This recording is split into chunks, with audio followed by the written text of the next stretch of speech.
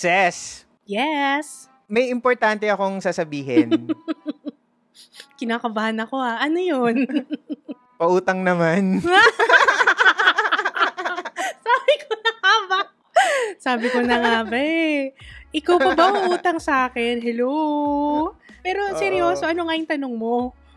Hindi, ang tanong ko is, meron ka na bang bagay na gustong-gusto mo pero hindi mo masyadong kailangan na you had to borrow money to get? Nako, in my earlier days, nung mga swelduhan natin saktong-sakto lang, kami ng mga kaibigan ko sa office, na hanggang ngayon, kaibigan ko pa rin sila. Buti nilinaw mo. No? hindi naman naging sanhito ng nakasiraan ng aming friendship, no? Pero, dati, pag merong, alam mo yung pasabay boxes, yung galing sa US, tapos, kunyari, nag-sale yung isang cosmetic brand. Tapos sabi, paparating yung box, mag-down pay ka lang ng ganito, tapos sa'yo na yung item. Tapos tsaka mo na bayaran kasi 2 months pa naman bago darating ang, di ba? So, kadalasan na sinasabi ko sa ganun, hindi, wala akong pera. Hindi, okay lang. Ako na muna. Sasabihin ng friends ko na, ako na muna, kasi sa totoo lang, gusto lang nila ng karamay sa mga budol nila. Pero hindi pa naman budol ang term dati. Hindi pa wala pa yan. So, looking back, pagdating ng mga yon, hindi ko naman pala kailangan most of the things na kasama sa set pala. Nagulat ako, may lumutang na pusa. Wait lang. Sayang hindi tayo nakikita kasi podcast to. Pero biglang may pusang. Kasi tumatapak na siya sa keyboard, baka may mangyari. So, yun. Ayun, magpakilala muna tayo. Hey there, Poor Traveler. I'm Yosh. And I'm Ses. Welcome to the Poor Traveler Podcast. The show that will help you plan smart, travel safe, and make every trip worth it! Welcome to the season finale of the Poor Traveler Podcast. Correct. Finale ng season lang to babalik pa kami. So, magkakaroon pa rin tayo ng new episodes for season 2. At sa season finale natin, bigatin ang ating guest, di ba? Hindi just. Makikilala nila yan maya-maya lang. So today, medyo seryoso yung pag-uusapan natin kasi it's about mula, datong, money, pera, ano pa ba? Kwarta. Kahon! Oo. Specifically about utang and travel. Yan. Utang! Malutong-lutong pa. Oo. Yun. And tayong dalawa, hindi naman tayo money experts Ay, so, naghanap talaga. tayo ng rest back. Kaya naman, please welcome Mr. Fitz Villafuerte of the 80% Podcast! Hello! Edna, kamusta kayo? Nako, maraming salamat at in-invite niyo ako dito. So, Fitz, bago natin basahin yung letter, invite mo muna yung listeners natin dun sa podcast mo. What is it about? Bakit siya 80%? Di ba pwedeng 90? 75? 100! I'd like to invite everyone to check out yung podcast ko. It's entitled The 80%. And the reason kung bakit yun yung title niya, dahil merong famous quote si Dave Ramsey, who is a personal finance guru. And ang sabi niya, financial success is 80% behavior and 20% head knowledge. So, meaning, ang napansin ko kasi sa mga tao, alam naman nila na kailangan mag-save, kailangan mag-invest, kailangan mag-budget, pero hindi nila nagagawa. Kasi ang alam lang nila yung 20%, yung importance of doing those. Pero mahirap kasi kung wala kang proper mindset, proper attitude when it comes to personal finance. So, I focus more on the behavior, the attitude, and the mindset. So, yun. Kaya siya 80%. Yes. So, kaya hindi siya pwede na 90, sis. Hindi pwede 100. Oo. May dahilan kasi, ma'am. So, si Fitz ay isa siyang personal finance guru. Registered financial planner. Ayun. Yun. Yes. Ang aking official profession. Oo. Pero yung gusto ko sa ginagawa ni Fitz, not that may pakialam si Fitz kung gusto ko ba or hindi. Charot. Mas madaling intindihin. Kumbaga sa pagkain, mas napapasarap niya. May dala kasi akong vetchin. Kaya mas naging palatable at malinamnam. Oo. Nadadala niya sa mas maraming tao. Parang financial literacy, di ba? Kaya i-follow na nila yung The 80% Podcast. And i-follow na rin nila itong The Poor Traveler Podcast. Kasi habang nakikinig kayo, pwede kayo mag-explore sa Spotify, Totoo. sa Apple Podcasts, di ba? Kung saan man sila nakikinig. Ang letter sender natin for this week, ayaw daw niyang magpakilala. Kaya bigyan na lang natin siya ng pen name. So, ano bang magandang ipangalan natin sa kanya? Ay, hirap naman. Wala pa tayong alam sa kanya. Ano? Or basahin muna natin. O sige. So, tingnan natin Oo. So, sabi niya, Hi Vince, Ses, and Yosh. Gusto ko lang hingi ng opinion nyo kasi meron po akong barkada, naka-close ko talaga. Matagal na namin pinaplan mag-Europe together. Wala pang concrete plan or final destinations, pero Italy and Paris ang sure. Ang plan is after pandemic, itutuloy na namin pero ito ang problem. Parang hindi ko na yatang kayang sumama kasi nagbago na ang financial situation ko. Sinabi ko to sa isang kasama namin na pinaka-close ko and she said kaya naman daw niya akong pahiramin ng money kung by then ay kapos pa rin talaga ako. Pero sana raw sumama ako para complete ang group namin.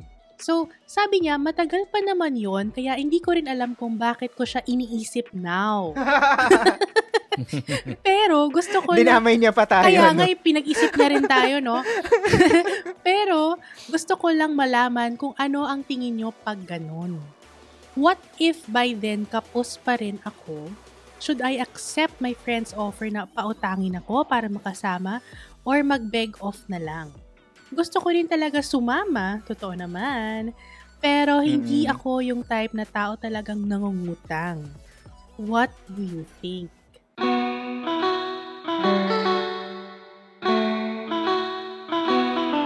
So, ano nang name natin sa kanya?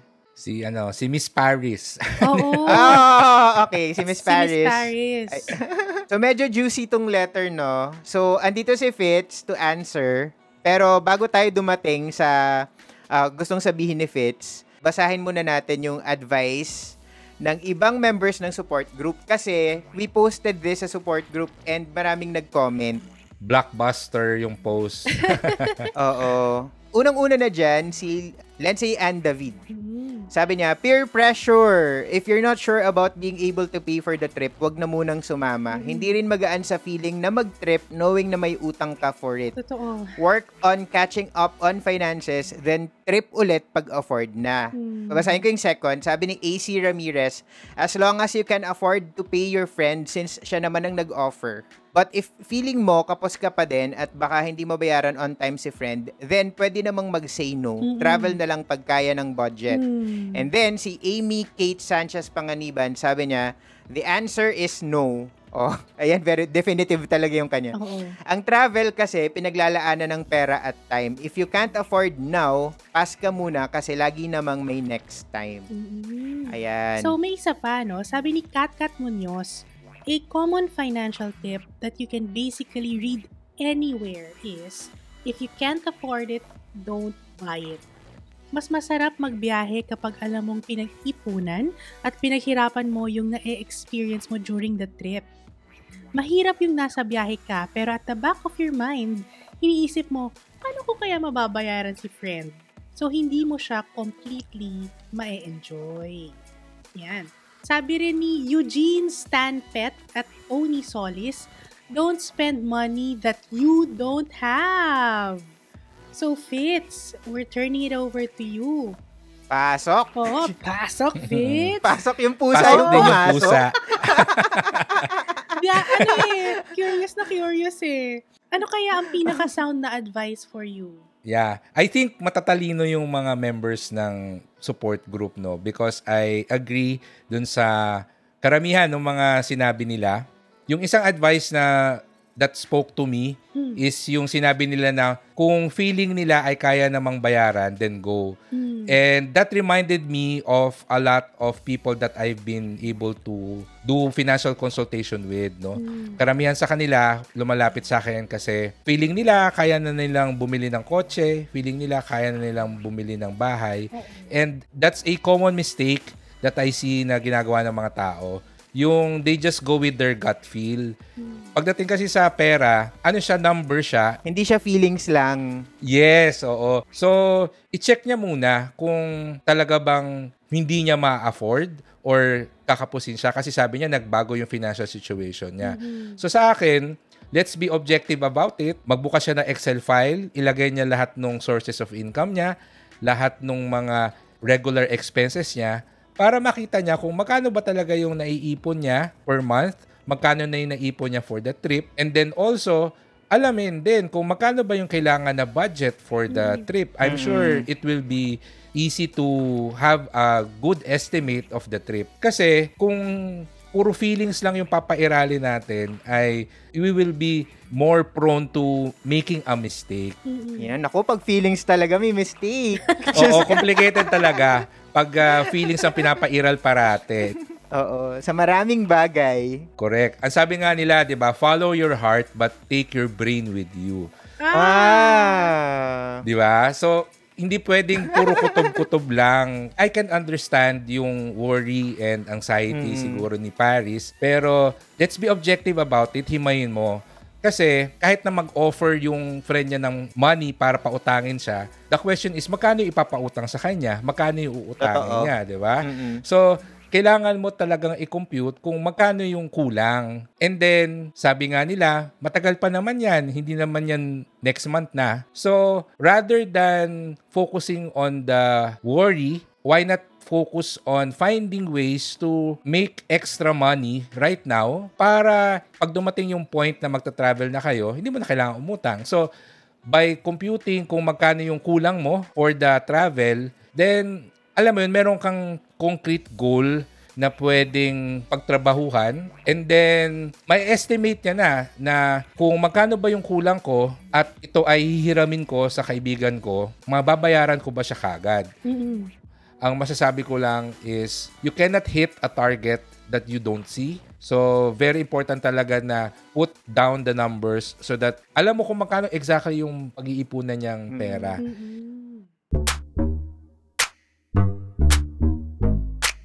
I can understand may peer pressure yon, tsaka syempre gusto mo rin talaga sumama assuming na ikaw lang yung hindi makakasama, 'di ba? Bad trip yon.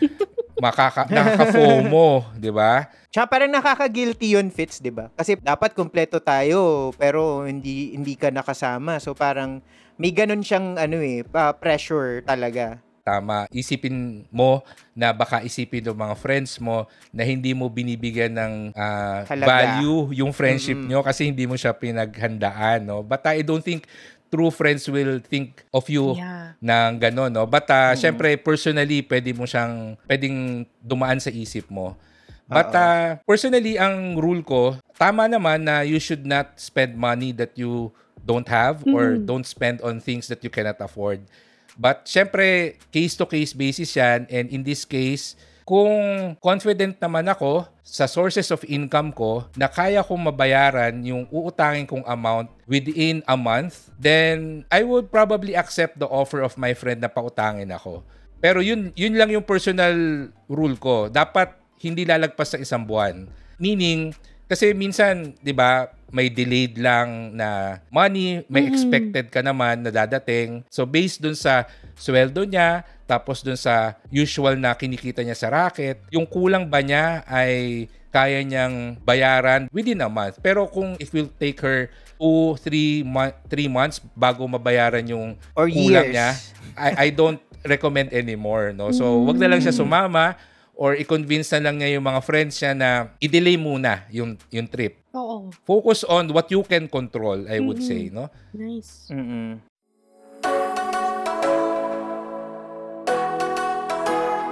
Yaman din lamang yaman din lamang na pinag-uusapan natin yung parang magkano ba yung gagastusin. Kasi sa mga nakikinig sa atin, dalhin natin yung atensyon natin sa kung saan sila pupunta ha. Ito ay Europe. Correct. And Italy plus Paris, yun pa lang yung sure. Although hindi binanggit kung gaano katagal yung trip. Pero, yung airfare, pre-pandemic, sobrang swerte mo na kapag nakahanap ka ng nasa 30 to 35,000 na round trip fare. So, dun pa lang, and hotel, pwede mong i-assume na nasa 6 digits yung trip na to kung 1 week mahigit yung trip. Madaling i-assume. Ang thing is, lagi kasing tinatanong sa akin, kunyari, magkano ba yung ginagastos kapag Europe? Hindi yun madaling sagutin na.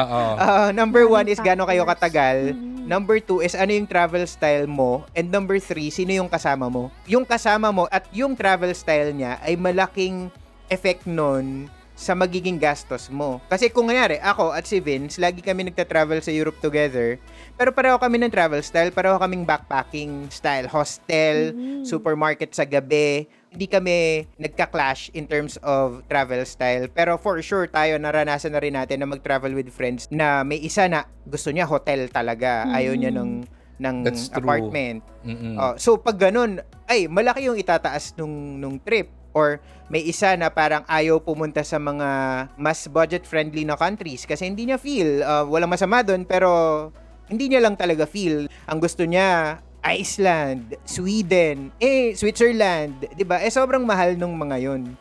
Meron akong friend pag magta-travel kami, meron siyang checklist para dun sa accommodation. Kailangan daw may wifi, may bidet, may hot shower.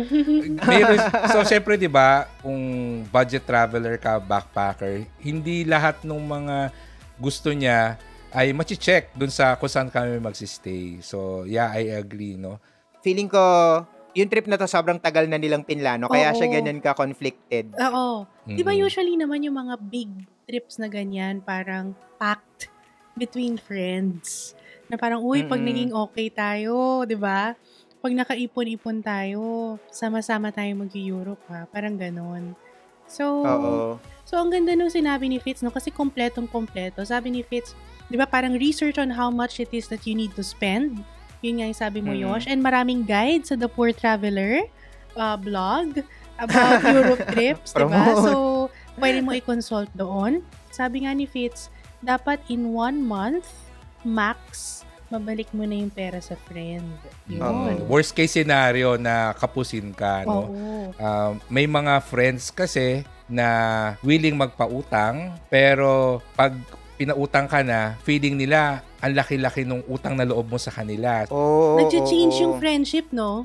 Tama. So, of course, ang pinaka mahirap na bayaran ay yung utang na loob. So, we don't know.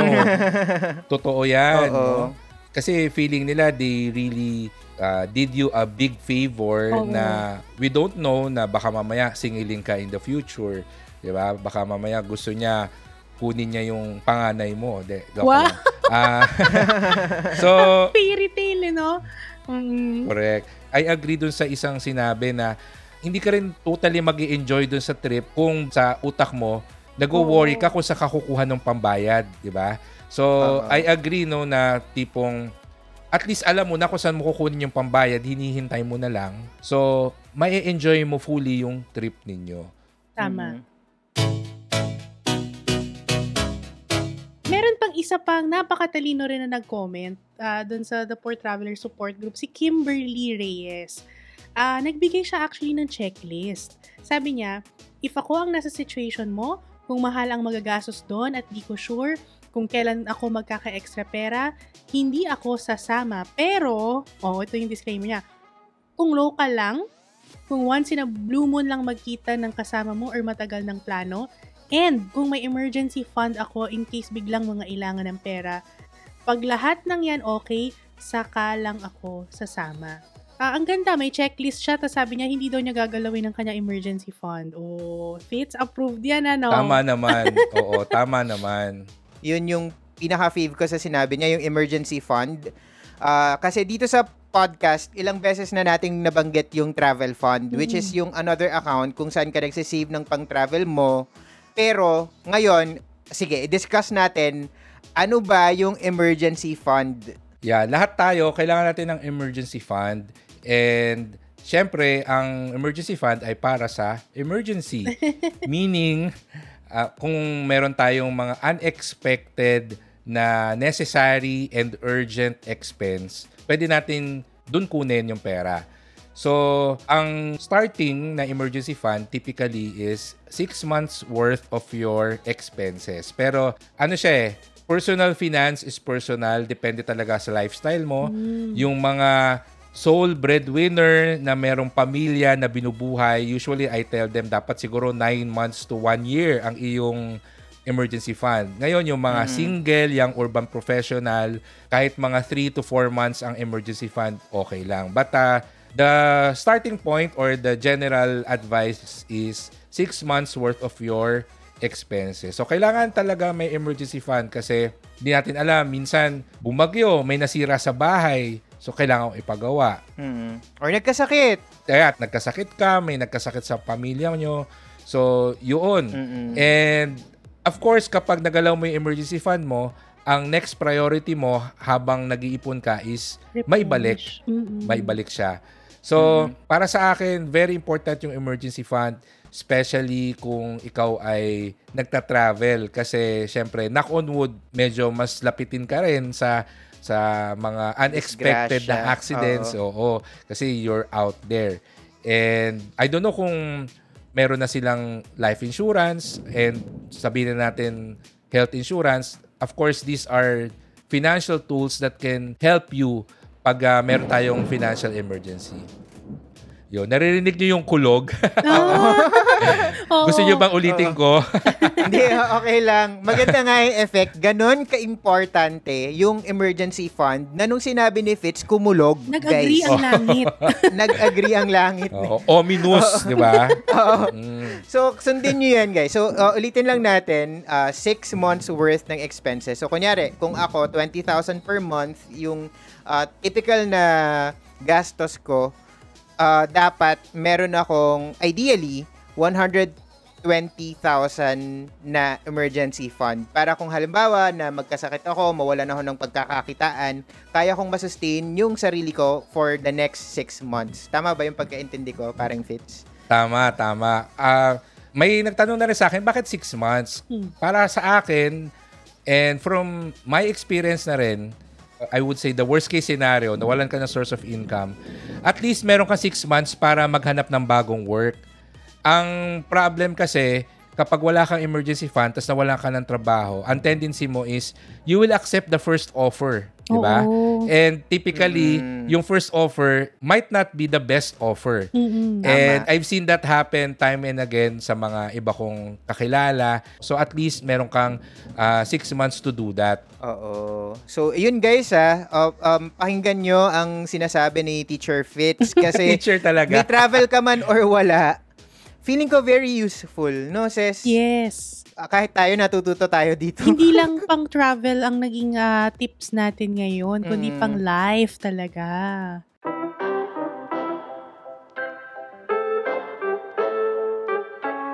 Balik tayo muna dito kay Paris, no? So, kasi merong 2 main points of view about yung problema niya na to. Yung una is, kung hindi mo afford, wag sumama, di ba? Madali lang yung intindihin. Pero may isa pang perspective Merong nag-share ng personal experience niya and na nasa similar situation dati.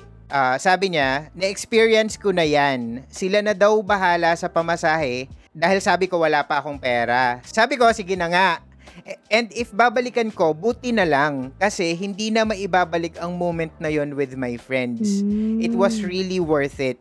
Kaya if you can pay naman when able, just go. So dito parang time versus money argument Kung alam mo naman na mababayaran mo, hindi nga lang ngayon, parang sayang yung opportunity. So sinigundahan naman yan ni na Jigs, Farah, and Rafael. So, basahin ko lang very quickly. Sabi ni Jigs, pre-pandemic, I would have said no. na I'm sorry, my finances are really tight, ganyan-ganyan, ayaw ko magkautang. Pero dahil naburo nga ako ngayong pandemic, sige, I will join the trip and I will just have to make ends meet. Baka kasi wala nang next time. Baka hindi na kami complete pag hinintay ko na magkapera ako. And I'm sure I would find ways how to save up for the trip. And may magpapahiram naman eh. Grabe. Sabi naman ni Rafael, we can always make up for the lost money but we can't make up for the lost time. Grabe. So ito complete 180. Oo. Kasi feeling ko this pandemic has really made us reflect. Yes. Sunod-sunod yung kulog, sorry. Intense kasi yung pinag-uusapan natin, Fitz. Kaya talagang may ganyan sound Nag-weigh effects. in ang kalangitan. Oo. So yun. So parang meron siyang time versus money eh. Na, kunyari ako, ang dami kong kakilala the past 2 years na wala na sa atin ngayon. So parang minsan nakakahinayang din nga na parang ay sayang, sana sinamahan ko siya doon. Ay sana magkasama pa kami nung ganun-ganon. Yung thinking na yun talaga kasi parang it's a product of The times. So, na we're all in a parang prolonged quarantine. Parang na-realize natin na pwede pala sa isang iglap yung mga plans mo for trips, diba? Yung mga leisure travel. Parang sa isang iglap, all of a sudden, you are limited. Mobility-wise, being able to see people in person. Ako, sa current job ko ngayon, wala pa akong kahit isang taong nakikita in person. Wow. And speaking of jobs, hindi lang siya yung mga travel plans. Like, jobs and even loved ones sa isang iglap. Oo, nawawala. Ang bilis. Parang nung isang araw lang, kausap lang natin, tapos biglang na-hospital pala siya. Oo, hindi mo na nakita. Oo, ang bilis ng mga pangyayari ngayon eh. Kaya minsan nakakapag-isip, di ba, na parang yung time. Pero siguro, babalik tayo dun sa sinabi ni Fitz na dapat hindi feelings dapat hindi yung emotional. pinapairal. Fact-based Oo. dapat, oo. Kailangan mong i-assess kung in the future, kaya mo ba tong mabayaran or hindi. I can understand yung sentiment na baka mamaya this is the last time na makakasama ko sila, etc. Pero para sa akin, we have to realize na ang habol mo is yung time together with your friends. Meaning, the destination is just an accessory to the experience. Totoo. So, hindi naman kailangan sobrang bonggang travel, sobrang mahal to be able to enjoy the friendship and the bonding moments.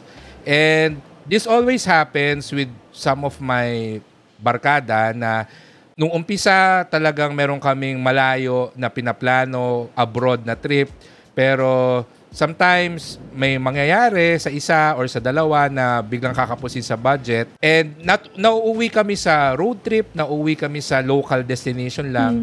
And we never say na parang siguro mas masaya tayo kung nag-Taiwan tayo versus never talaga nangyari yon na at the end of the trip, kahit na road trip lang yan, kahit na local trip lang yan, umuwi kami parating masaya.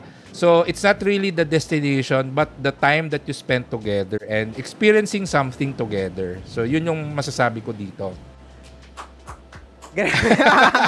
Parang gusto ko mag-standing ovation. Si Ses Tumigil, sa sobrang ganda ng sinabi mo, nag-fluctuate yung internet niya. Nag-fluctuate yung internet. O nga, biglang lumakas yung ulan. Grabe. Oo. Ayun, since nababanggit na rin naman natin yung pandemic, kahit na yung letter sender natin, sinabi naman niya na after the pandemic yung trip, maganda pa rin nating i-discuss na what if ngayong pandemic yung trip. Diba? For the benefit of our other listeners na pwedeng nasa similar yung situation right now. Sabi ni Jeff JB, kung ngayong pandemic time, no. Kahit sabihin natin na afford mo, super hassle. What if mag-positive ang isa sa inyo? Tapos pagbalik sa Pinas, you need to quarantine. Minimum 30,000 pesos ang magagastos mo sa RT-PCR and hotel. If COVID-19 is not a problem to you, as long as kaya mong bayaran in the future, why not? Pero if you think it's too mahal, don't accept the offer. Otherwise, reschedule your trip once almost all people are vaccinated na. So alam ni JB, ni Jeff, kung magkano ang gastos. Oo, na-discuss yan ni Cedric kasi nagkaroon kami ng episode Fits na nag-invite kami ng someone na Si Cedric, Yes, ng travel factor. nag-travel siya during the pandemic and sinabi niya sobrang mahal talaga nung tests and nung hotel pa lang. Mm-mm. So, yun pa lang. So, sabi rin ni Donnie Mark Louis Roble, pre-pandemic, I would have joined, but considering that there are so much uncertainties in terms of expenses and lockdowns in traveling now, I doubt if I will join kahit pautangin pa ako. So, yung masyadong maraming factors, moving parts na uncontrollable. So, nalala ko sabi ni Fitz kanina, focus on what you can control. Pero kapag ganyan kasi na uncontrollable, gobyerno ng isang country na binisita mo, makokontrol mo, hindi. Oo. So, Hindi nga nila makontrol yung sarili nila. Hindi nga nila makontrol yung virus eh. So, Sabay kidlat no? oo, grabe. oo.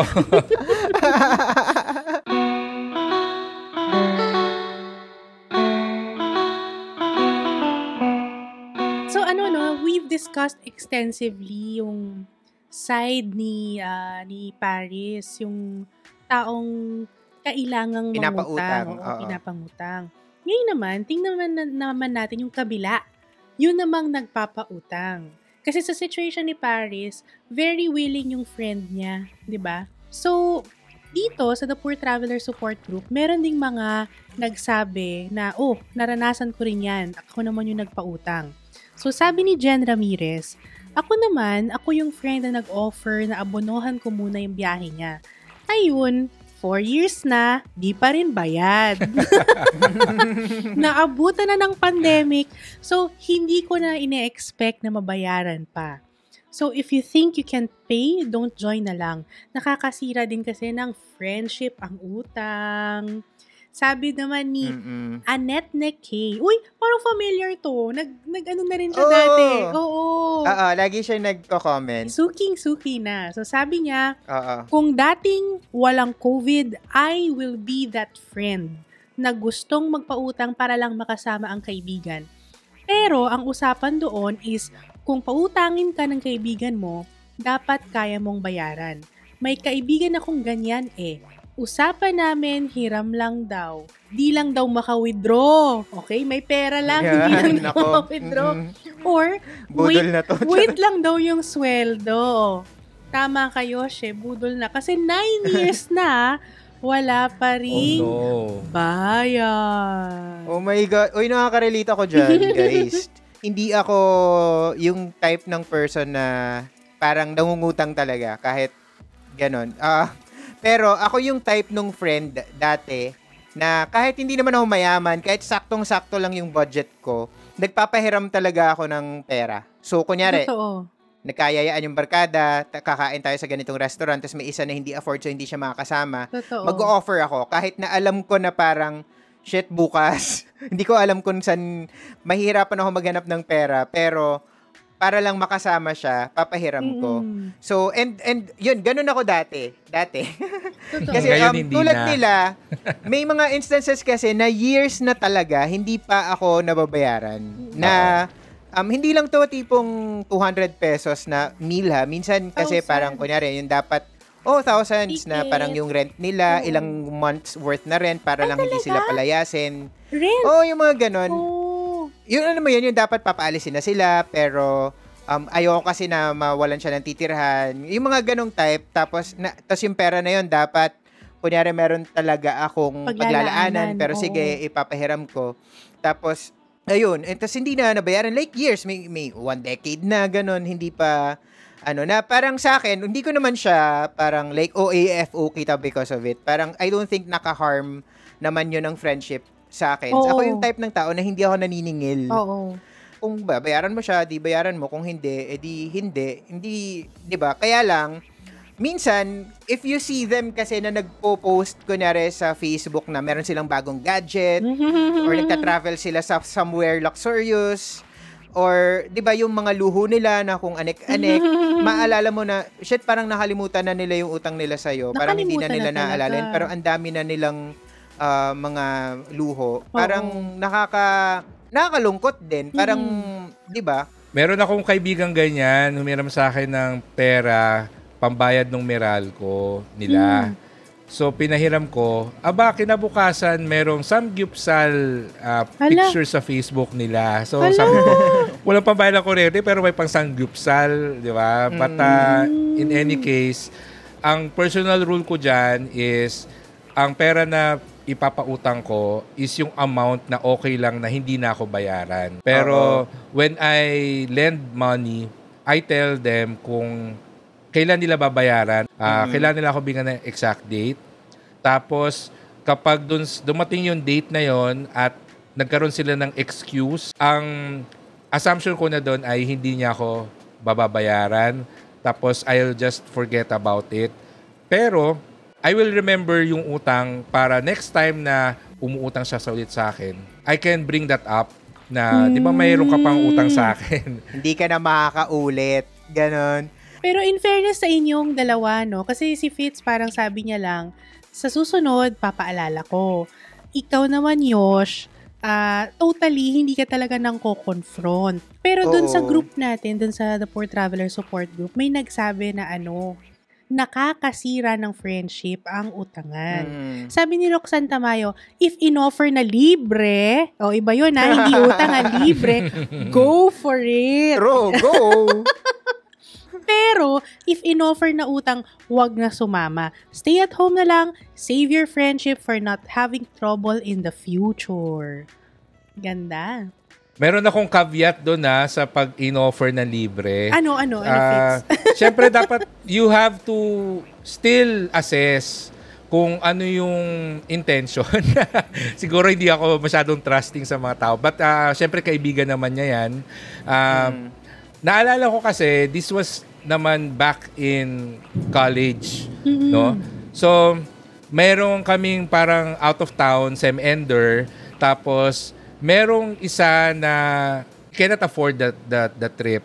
Tapos yung isa ay sinabi na, hindi, sige, sagot na kita, ganyan. So, natuwa naman, sumama, pero ito personal observation ko na lang, parang yung nilibre niya, ay lagi niyang inuutusan. Ay, oo. May strings attached. Alam mo yon. So, syempre yung isa, since utang na loob niya na nilibre siya, talagang todo kuha ng tubig.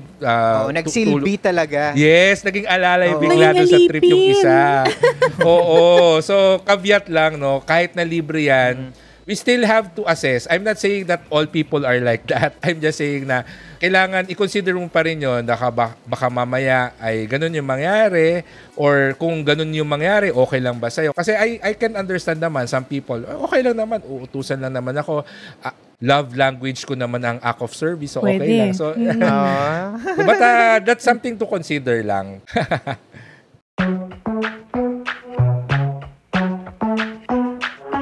Ang dami na napuntahan ng ating tips para kay Paris. Hindi lang si Paris ang nag-benefit, kundi pati tayo rin, Yosh. Oo.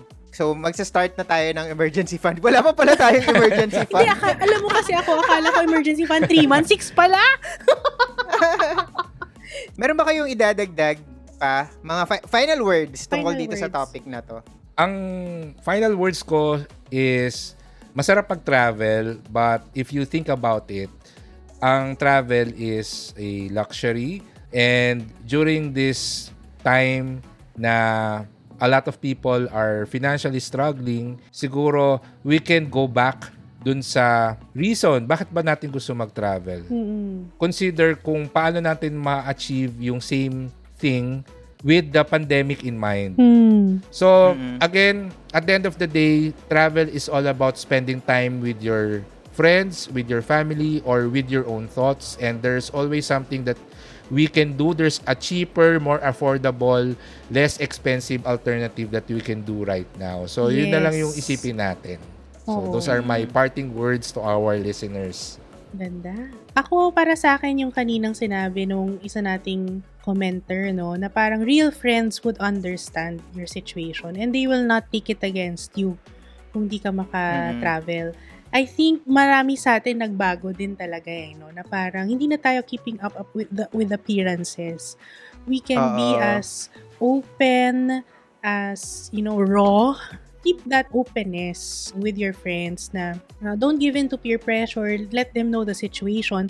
But it all starts from you actually knowing your situation din. Parang kung ayaw mo harapin yung finances mo, kasi ako rin, very emotional sa akin ang finances eh. Lalo na ngayon, Yosh, alam mo yung situation ko. Pero, parang today's conversation was really, hindi eh, you have to look at it, the numbers eh. Column by column, line by line, you have to know the real situation. You cannot, ano yung sabi ni Fitz kanina? You cannot hit a target you cannot see. Totoo yun.